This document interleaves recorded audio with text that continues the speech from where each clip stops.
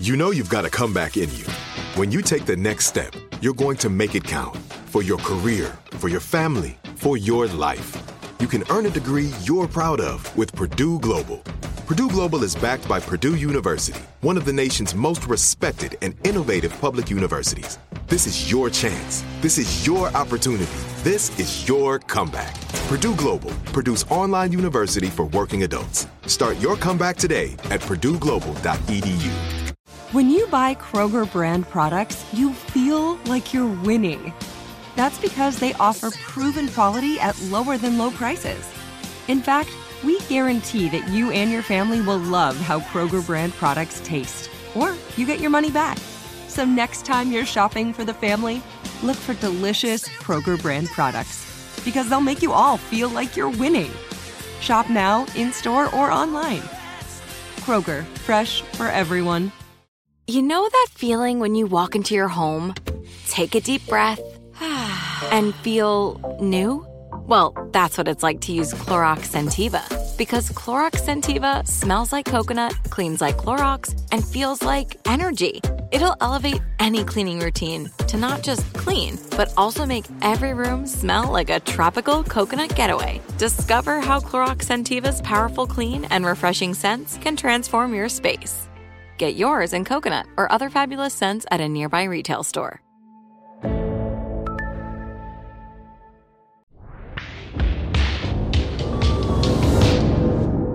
Double Elvis.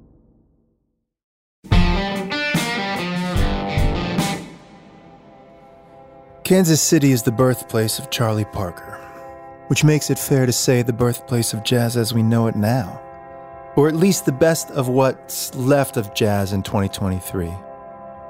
The River City is home to a legend, and no one looms larger in the myth of jazz than Charlie Bird Parker. The myth of Parker is and was emblematic of our toxic cultural storyline that the public craves to project onto the life of the artist. Though when it comes to Parker, the myths are kind of true. He ushered in bebop and upset Louis Armstrong and jazz's stiff old guard. You see, there's always a previous generation of musicians not getting it.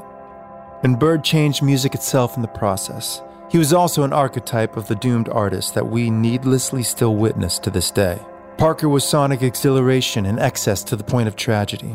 He was talent built on hard work. So much hard work that the phrase woodshedding, aka practicing 10 more hours each day, was basically taken from his practicing lifestyle. Bird is America. So of course he came from Kansas City. I listen to you time and time again, and you tell me just what's right. And you tell me 1,000 things a day, then sleep somewhere else at night. I'm going back to Kansas City. And I love you, dear, but just how long can I keep singing the same old song? I'm going back to Kansas City. Bob Dylan, unreleased basement tape lyrics, Kansas City.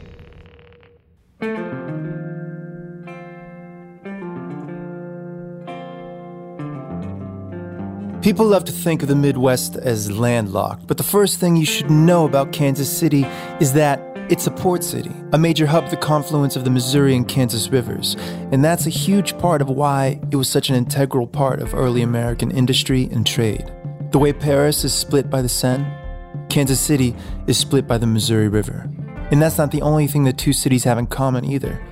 Omaha-based radio personality Edward Morrow, a star journalist of the era, summed up the American attitude towards Kansas City and its jazz scene in the 1930s with the following commentary. If you want to see some sin, forget Paris and go to Kansas City. I think he meant it as a dig, but retrospectively, what a compliment. And back then, KC was known as the Paris of the Plains, exempt from prohibition rules due to the influence of political boss Tommy Pendergast, who allowed alcohol to be sold and consumed there. Surrounded by dry counties and already a central hub for folks traveling across the country and domestic shipping, the allure of America's own Paris was partially based on its underbelly nightlife. And isn't that always where all throughout history the greatest musicians have found their people? Musicians came to the city to play these clubs where patrons stuck around longer because they could drink. And since there was a growing demand for patrons and a plethora of musicians, more and more jazz clubs opened. A musical boom and bust cycle in the Midwest that had a positive effect for once. From the Green Lady Lounge to the Midland Theater, Knucklehead Saloon and Grinders KC, plenty of these iconic stages are still going strong. Rivers aren't the only thing that split this city either. The state line is another dichotomy-forming force, and some people think that straddling a state line is bad for a city. But all it really does, in the case of KC, is prove how much more powerful the spirit of a city is than the stratified confines we try to project onto it. Missouri, Kansas, these both fall away and melt into the heart that is the roiling melting pot of KC. And just for the record, because I know they're going to want to hear this, Kansas City, Missouri technically came first. States, cities, countries, these are man-made designations anyway. Except sometimes, places like Kansas City become their own kind of universe. And in KC, no matter which side of the state lines you're on, the center of that universe is jazz. And it's given us that and so much more, including Count Basie Orchestra, Big Joe Turner, Curtis Mosby, Chuck Norris, Lamar Wright Jr., Kevin Old, Lottie Beeman, Paul Webster, Ron Ford, The Carpets, Sincere, Tech Nine, Bob Brookmeyer, Tom Shapiro, The Rainmakers, Frog Pond, Larry Davis, Robert Russell Bennett, Kansas City Symphony, Frank Butler, Harlan Leonard, Black Star Kids, Redline Chemistry, Lester Young, The Get Up Kids, The Republic Tigers, Blood Pop, Pat Metheny, Janelle Monáe, Charlie Parker, and Burt Bacharach. Honestly, that list of musicians could have been twice as long, especially when it comes to big bands, swing, bebop, and jazz, but we need to stop dashing out the sheer number of talented artists in the area to talk a little bit more about why. So, as covered, jazz kicks up in the 1920s and becomes very popular in Kansas City in the 1930s due to the aforementioned free-flowing booze. Pendergast's ties to the mob let him play a role in the bootlegging and gambling scene that went along with the late-night jazz clubs. But, and this is important, not everyone was in for the alcohol and the gambling. Mostly, people just wanted to let off some steam. They wanted something to do.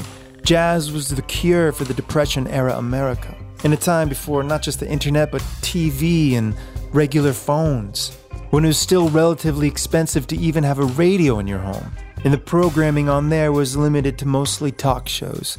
Think podcasts. So yes, booze and partying, sure, but also socializing, putting on clothes to go out, also distraction from the gripping poverty that was sweeping the nation. The cure to all that was Kansas City, where something was always happening, which simply wasn't the case for a whole lot of small towns and communities throughout the rest of the area.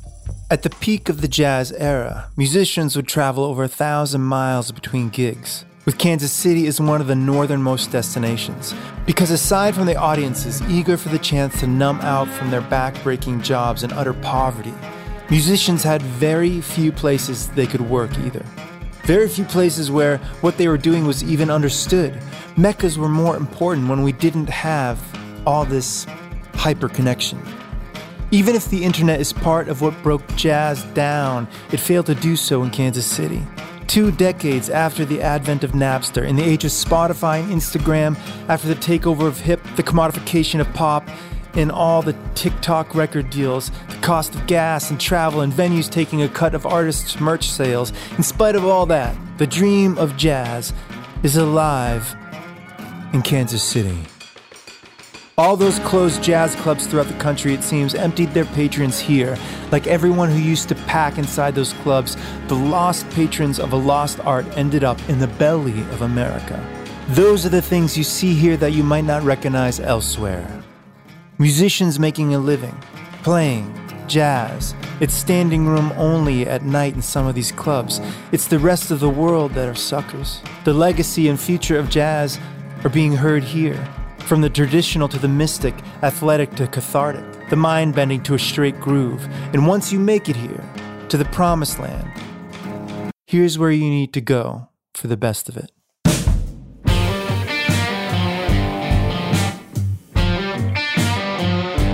Sound of Our Town is a podcast about the music that shaped the city you are touching down in.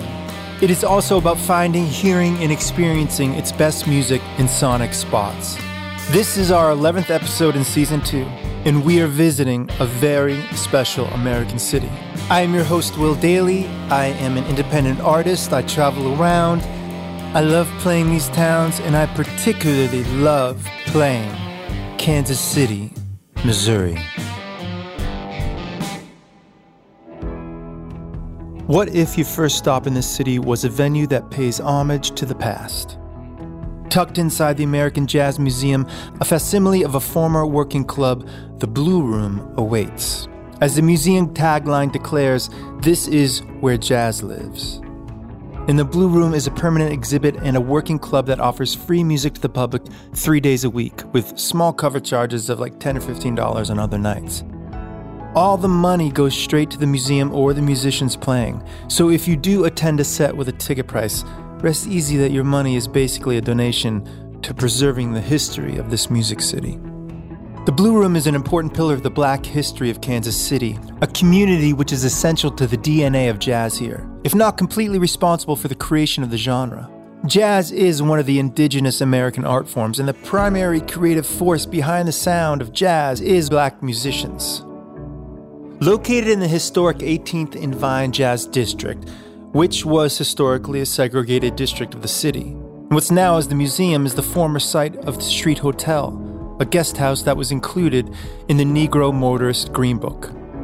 It was designated as a safe place for Black travelers in the 1930s who were still subjugated to not just segregation in the era of Jim Crow laws, but violence and murder when they traveled. The courage it took to just play jazz is imbued in its dynamism. Claims to fame for this district. Jackie Robinson stayed at the Street Hotel when he was in town, and Charlie Parker, one of the all-time greats, hung out in and around 18th and Vine neighborhood during the 30s and 40s too. The State Street Hotel's nightclub was called the Blue Room, so the museum's current club is an homage to that. Both an exhibit and a venue, the lounge currently hosts over 20 live shows a month. So whether it's a daytime activity after staying up late at a show or a pregame for a night filled with live music, checking out the exhibits about the people who are instrumental in creating Kansas City jazz is a must-see while you are in town.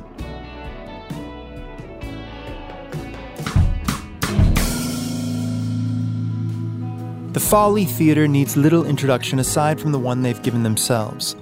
Come see wonder within our walls, the website proudly proclaims, knowing what kind of significance this space contains. Initially built as a vaudeville theater, the architect behind this venue was Kansas City native Louis C. Curtis, who designed the Neoplatian facade of Carthage limestone in red pressed brick with huge arch windows, giving the place a stately air.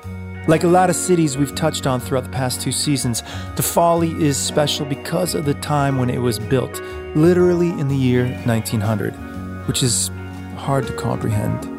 This venue has seen the turn of the century not just once but twice. Both world wars, the Great Depression, the Civil Rights Movement of the 1960s, the Vietnam War, the war on drugs, the birth of the internet, 9/11, more wars, and the list goes on. It has seen a lot. And it is officially the oldest theater in the city. Its claim to fame at the time of opening was the use of exposed light bulbs, which was brand new technology at the time. Listed on the National Registry of Historic Places as the Grand Lady of 12th Street, like so many other historic buildings, it was almost lost forever after a few decades of misuse and disrepair, left on the cusp of being destroyed, along with a lot of historic buildings in central Kansas City. Luckily, concerned citizens stepped in and lobbied for the theater to be rescued, and $1 million grant allowed it to be purchased. Since 1974, when it was saved from being turned into a parking lot, a crew of supporters secured additional funding to renovate and restore the building, which is now considered one of the best jazz venues in the world.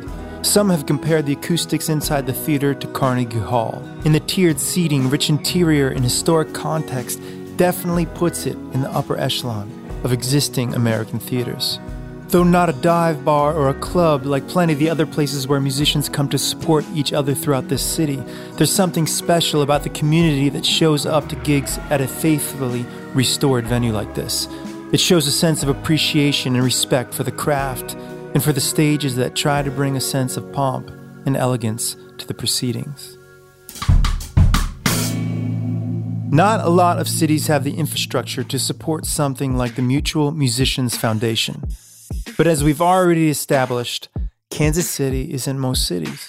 It's a musician's town, and furthermore, a place where both visitors and the community really put the needs of the artists first. As the name might have tipped you off, the Mutual Musicians Foundation is one such place. Don't expect this to be a bright and shiny venue open early on weekends and serving food and beverages all night long. It's much more laid back and formless. The best replication of sitting in on a jam night with some friends you're ever gonna get without personally knowing one of the players and getting an invite to a practice space or a private show. Designed to help musicians learn, grow, and improve their craft while also letting audiences in on the process, the foundation is located in the historic 18th and Vine district and has been working to build community between younger musicians who are just starting out and older, seasoned veterans for the 105 years that it's been active. Some might praise the older musicians for mentoring new young talent, but the ethos here is that the young people have a lot to share with the older generations too, and that there's a mutual benefit between the two sharing their work together. This kind of ethos is missing from a lot of the weird generational standoffs happening in the rest of the music industry right now. Scratch that. In the rest of the country. And it is something, frankly, that we could all learn and gain from. Everything here is donation-based, and the sets start very late, usually after 1 a.m. and can run all the way until 5 a.m. But there's probably not a more authentic jazz jam in the entire city. Another element that makes this jam special? It's free attendance for all the musicians. So any troubadours who are traveling through the city have a place to come, soak up some history and some tunes, no matter how broke your last grueling tour schedule left you. The Mutual Musicians Foundation has had such an impact on the community that in 2022, the local PBS chapter featured their work in an hour-long documentary called Art Moves Us. There's another documentary rec later on to give a broader sense of the history of KC scene and one of its most prominent stars. But this one, Art Moves Us, is a great look at the current local work as well. There's a couple different places you can go for that loud, ears-ringing, knee-knocking, and face-melting feeling in KC. If you head into the Brick, a quintessential dive bar, you're going to find a mix of both old-timers and young-timers, which might be surprising, but this mix of generations actually begins to make sense once you parse through it. There are the older fans, the one who are really wearing Black Flag t-shirts because they really saw Black Flag, and the younger ones who only get to hang around to hear the tale, wearing a slightly crisper, cleaner version of the same shirt. Maybe fandom skips a generation because the age gap between these two factions can be wide, but their dedication to the t-shirts tell it all, especially for the older crew. Gruff men whose effort into looking this way tells a larger story. Spend some time at the Brick, yes, and definitely try out their meatloaf sandwich to get a taste of the local delicacy. It showed up on Guy Fieri's beloved diners, dive-ins, and dives. But that isn't the only place to get your face melted here. During my last visit, I got my face melted personally on the stage of the Uptown Theater, another historic building that dates back to 1928 and was built in the Italian Renaissance style as what they call an atmospheric theater. Somewhere between that extravagant opening and the present day, the theater fell into severe disrepair, a story we've heard many times. Until it was added to the National Register of Historic Places in 1979 and underwent a $15 million renovation. These days, the stage is packed with face melters and acts like Elvis Costello, Bands of Horses, and Blackberry Smoke. But the real place to get your fix for loud, grandiose, epic, hard, and fast music in this town is Record Bar. Record Bar is the kind of venue that draws the loyalty of all ages, the obsessives who frequent its rooms. Originally opened in a strip mall in 2005, the venue has relocated since then and remains a staple for over 15 years. Pretty much every indie touring band worth their salt, including yours truly, has played here over the last almost 2 decades it's been open, from Destroyer to Low to Pedro the Lion, and so many others. Local emerging bands cite Record Bar as an essential stage to play when it comes to getting their sea legs and learning the ropes as performers, and plenty of veterans also name-check the spot for the way it helped foster a continued sense of community in the area, continuing to serve as the authentic and intimate underplay for bigger acts in the area. This is it. Your moment. This is your time to make your comeback with Purdue Global. When you come back with a Purdue Global degree, you create opportunity for yourself, your family, and your future. It's a degree you can be proud of, a degree that employers will trust and respect.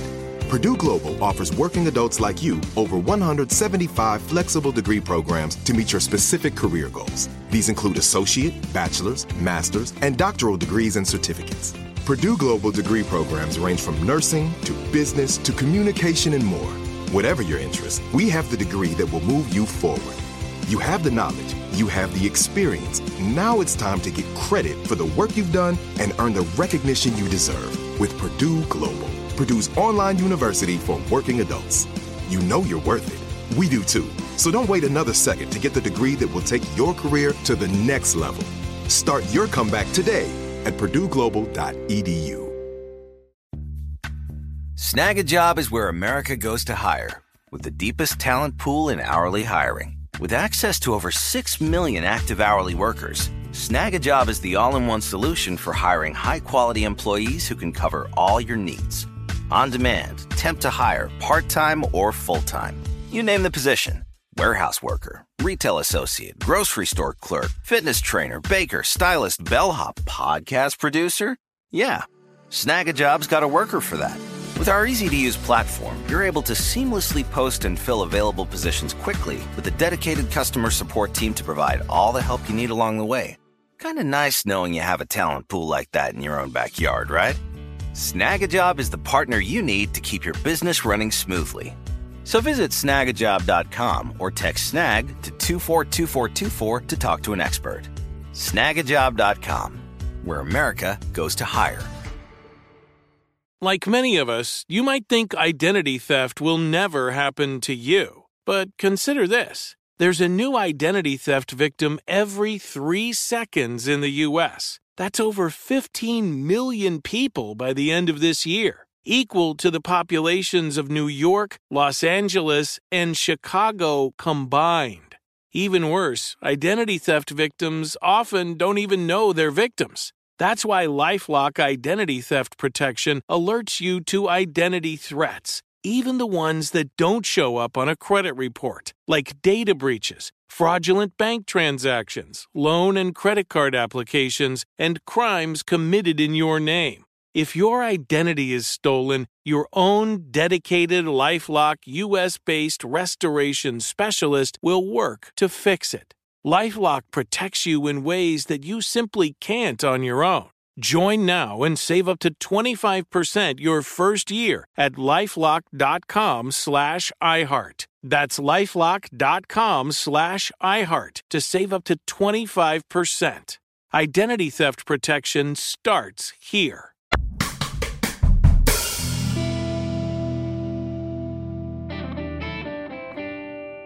The Record Bar is the perfect place to get your face melted, so it shouldn't come as too much of a surprise that it is this stage that plays host to Kansas City's annual The Band That Fell to Earth, David Bowie Tribute Weekend.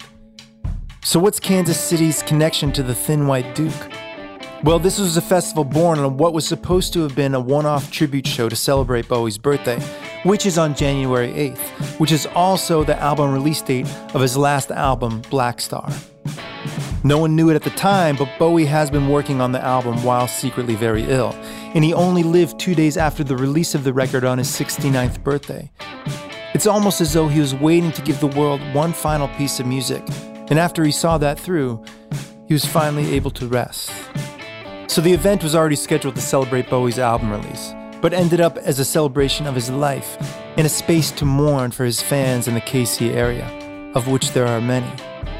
At the first event at the Uptown Theater, a crowd of almost 900 people showed up to the tribute show, and it's basically been going strong ever since. These days it's now hosted at Record Bar, and the tribute is spread across 2 nights, but the band has continued to bring back the show every January for so many years that 2024 will mark the 8th iteration of the event. As part of the show, the organizers commission local makers and partner with small businesses, as well as sell tickets to the event, and end up raising thousands of dollars for a different nonprofit organization each year. The Band That Fell to Earth is made up of 13 band members total, but they also incorporate a whole slew of guest vocalists each night, usually keeping it in the family and sticking to locals from the KC music scene. Band members include members of local acts such as Frog Pond, Katie Gullion and the Drive, Reason to Risk, Hilux, and more. Even if your plan wasn't originally to visit Kansas City in January, if you're a Bowie head, hearing about this fest might just have you rethinking that time frame. If you can't make it for the event, or if Bowie just isn't your thing, don't worry. The Vatican is just a block away.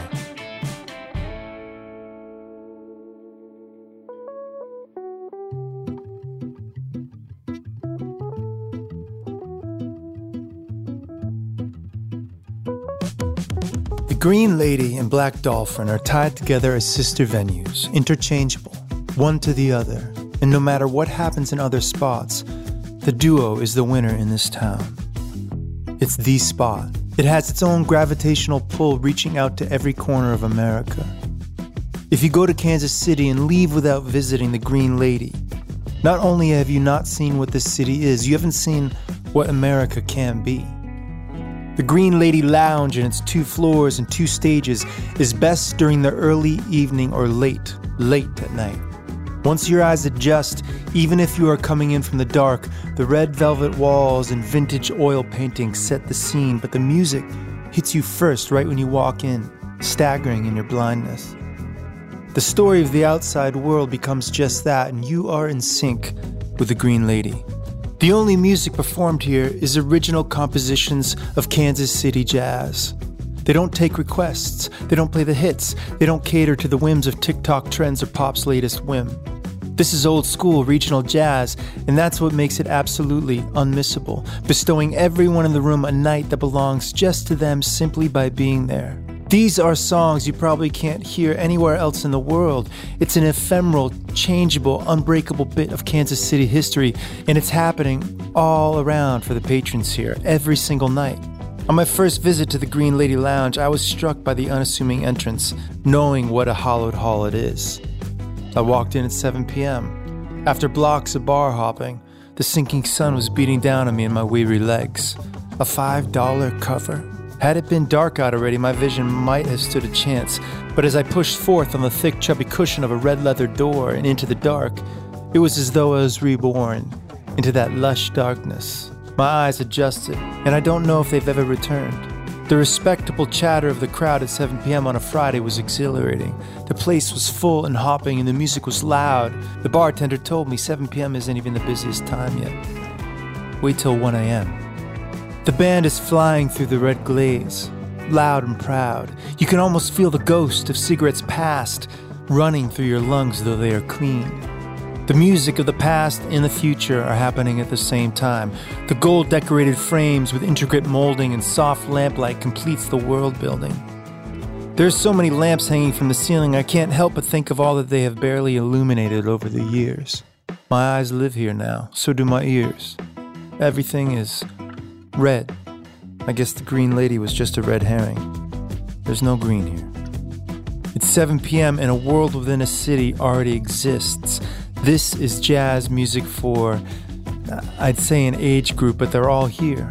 They're all here with every culture, color, gender, girls' night out, guys' night out. There are pickups happening, and there are date nights too. There are people who seem like they've been sitting at the bar since it's opened. All of America is in the room, and it's best represented at the Green Lady Lounge, doing what music is always supposed to do for us. Bring us together.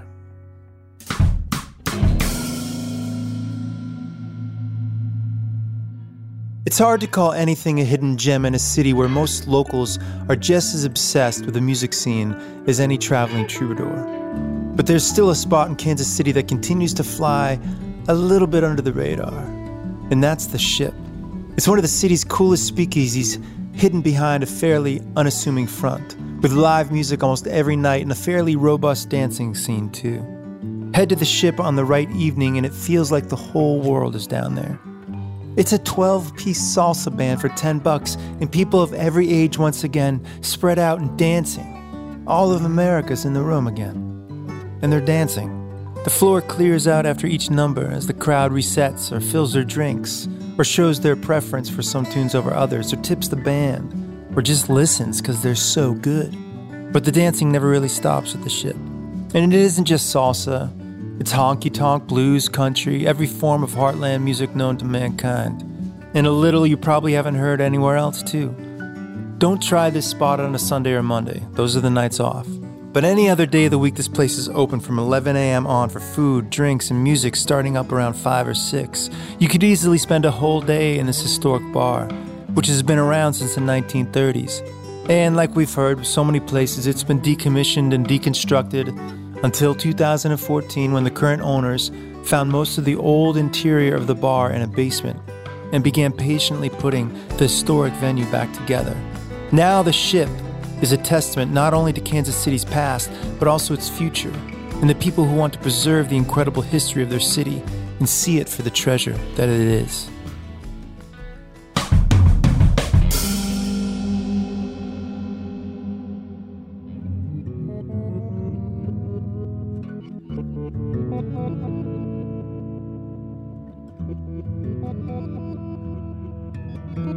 Though the KC jazz scene produced and nurtured a number of legends, none of them are more legendary than Charlie Bird Parker. To celebrate the 100-year anniversary of his birth in 1920, PBS released a centennial documentary in 2020 that is an ideal way to ease yourself into the world of the bird. In case you've been living under a rock, Yardbird Parker was a leading influential figure of several forms of jazz, like bebop, characterized by super fast tempos, advanced harmonies, and virtuoso techniques, considered head and shoulders above many of his peers. Entitled Bird, Not Out of Nowhere, the film is a look at not only his musical career, but also includes archival footage, interviews with his peers and friends, and some live performances from shows in Kansas City. Parker began playing alto saxophone as young as age 11 and would sometimes practice up to 15 hours a day. Well, that is after he got a cymbal thrown at him when he was 16 years old for not being good enough. At that moment, he decided to remedy that. Like many other genius players, his life was cut short due to a tragic accident that left him with a spine injury and an addiction to opioids that led to health complications that eventually took his life. But in the moments when he was the brightest star on the music scene, all this darkness fades out of view. This doc, along with the one that highlights Kansas City's current scene, supported for over 100 years by the Mutual Musicians Foundation, which started up right around the time of Charlie's tragic death, are both must-watches for music fiends who want to get the overarching themes and local idiosyncrasies of the town.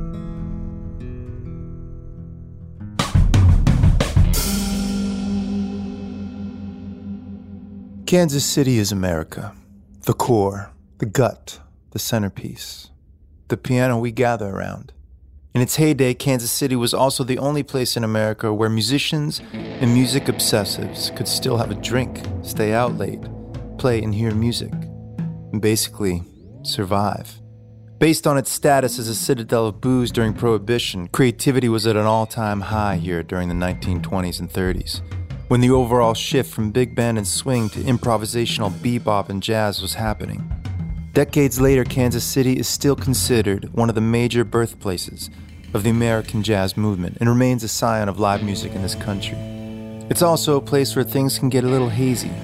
Your mind wanders along with the song, and next thing you know, you've been in one of the many jazz clubs in the city for days on end, or is it weeks? Kansas City, it's the center of everything. That doesn't mean you can't get lost inside the music scene. Or maybe more accurately, it doesn't mean you don't want to. Even the experts can get lost inside the feeling of this music, more than anything perfect or pristine about what's happening in it. That virtuoso quality of Bird and his ability to carry on, whatever else might be plaguing him at the time, is exactly what contributed to his vivid, short-lived genius. Peers like Charles Mingus have commented on this, as Mingus once named Bird's erratic but brilliant Loverman recordings as his favorite thing the artist ever did. Bird famously hated the Loverman recording session because he was struggling with drugs and the recording is riddled with errors. But to Mingus, that texture is part of what makes both Loverman and the work of Bird himself so singular. He said, "I like all, none more than the other. But I'd have to pick Loverman for the feeling he had then, in his ability to express that feeling. This is likely a better piece of music criticism than most people can muster, even when they get into the idiosyncratic depths of what a melody, song, or record is supposed to accomplish. Here's the best part. It's supposed to make us feel, to communicate those emotions to one another, to preserve and protect the most unique and compelling element of being alive on this planet.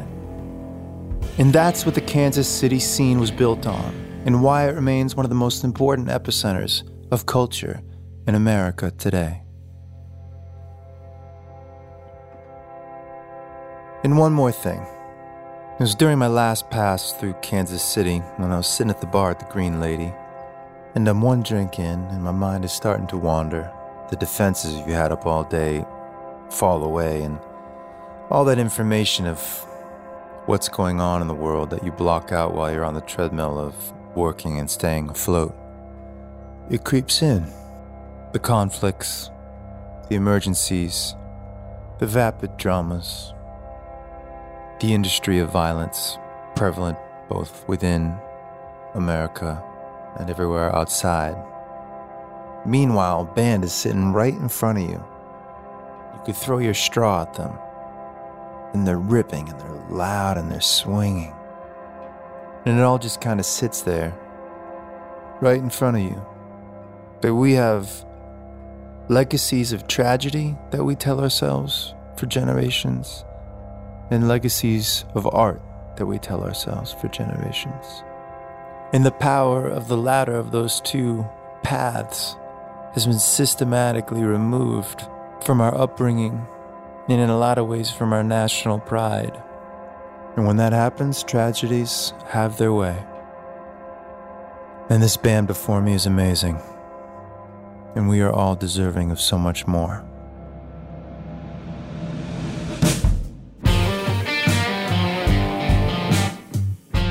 You've been listening to Sound of Our Town. This is our 11th episode of Season 2. Will there be a Season 3? That depends on if you share the show and if you review it. That's pretty much how podcasting works, or at least that's what I'm told. Sound of Our Town is a production of iHeartRadio and Double Elvis. It's executively produced by Brady Sadler and Jake Brennan. Production assistance by Matt Bowden. Sound of Our Town is created, written, produced, and scored by me, Will Daly. This episode's head writer is Caitlin White. If you need to find out more about me or hear more from me or hear more of my music, just look up Will Daly, but spell it with all the vowels, D-A-I-L-E-Y. We have one more special episode on this season, and then we're going to get into some remixes. Keep this little show going while we fight for Season 3. More cities, more places, more venues, more music, more life. I hope to see you at a show out there somewhere. Until then, thank you for your ears.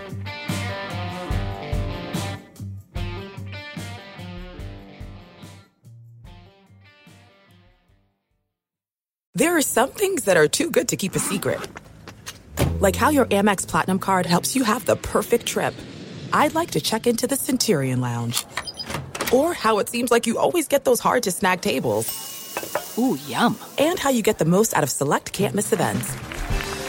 With access to the Centurion Lounge, Resi Priority Notified, and Amex card member benefits at select events, you'll have to share. That's the powerful backing of American Express. Terms apply. Learn more at americanexpress.com/withAmex. If a new house is on your wish list in the next 5 years, grow your savings faster and experience your dreams with an Ohio Homebuyer Plus account from Kemba Financial Credit Union. A savings account specifically designed to save for a new home, where you can earn 7% APY, a $500 matching bonus, and a $1,500 mortgage closing cost credit. Learn more at Kemba.org. Offer expires March 31st, 2025. APY equals annual percentage yield. Restrictions apply. NMLS 292230. Equal housing lender. Federally insured by NCUA.